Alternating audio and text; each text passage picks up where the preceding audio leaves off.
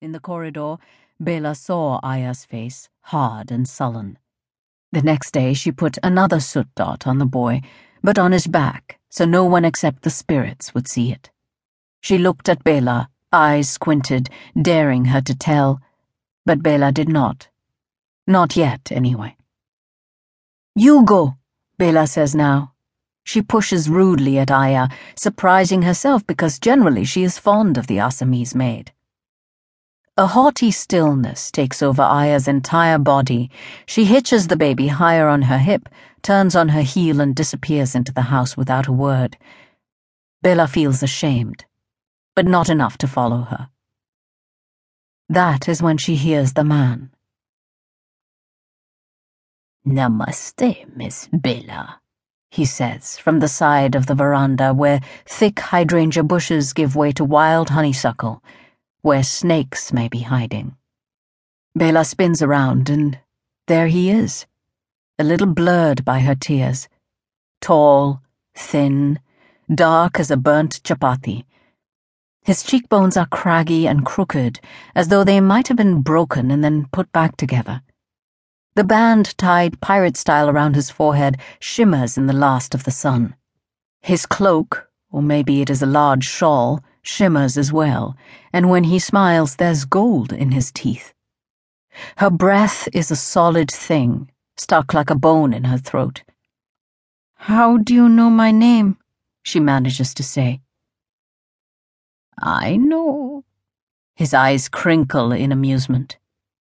"Your father is Bijan Das Babu, and the company has brought him here to help them put in better pipes, to take our oil away." He bends forward slightly, and Bela can see for a moment the oil rushing through steel tunnels, swirling black-flecked with gold, rushing with a great roar that dies away, and then the tunnels are empty, and then they too are gone. The man steps out from behind the bushes and begins to walk toward Bela. The fear she had forgotten rises in her again because only yesterday Aya had warned her about the children snatchers. "Always looking," Aya said. "Most of all for girl children to sell. Fair-skinned like you, lot of money, better watch out." Bela gathers her breath to push a scream out from the clogged tunnel of her throat, but the man shakes his head in such a knowing, indulgent way that she feels foolish. Besides, he isn't carrying a giant-sized sack to put children in, as snatchers are supposed to. His hands, which he holds out in front, are empty and elegant and curiously smooth. Even his palms are unlined. As she watches, his fingers do an intricate dance, like the leaves in the breezy peepal tree above, weaving a pattern of light and shadow. "Who are you?" Bela asks. The man bows, his long hair swinging around his glistening chocolate face, and Bela knows what he's going to say before he speaks. Then he reaches out and pulls something from under her chin. She gasps, and he puts the coin on her palm, the silver dull and cold, as though it hasn't been touched by human hands in a long time. She sees the profile of Queen Victoria staring haughtily into the horizon, like in her history book.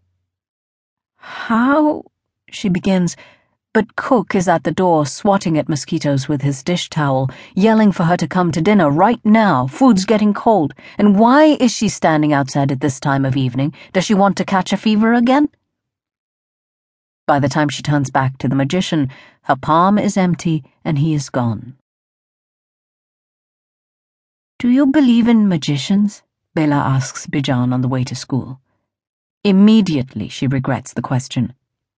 She treasures this time, her only chance to be alone with her father. It is so peaceful in the back of the ambassador, so silent. Also, he might respond with his own question. "Have you made any friends at school?" And then what would she say? The morning breeze, still cool, sifts through Bijan's hair so that for a moment he looks glamorous, one of those fathers who appear in advertisements for Synthol soap or Horlicks steaming in oversized glasses. Bela scoots closer until she can lay her head against the sleeve of his starched blue shirt.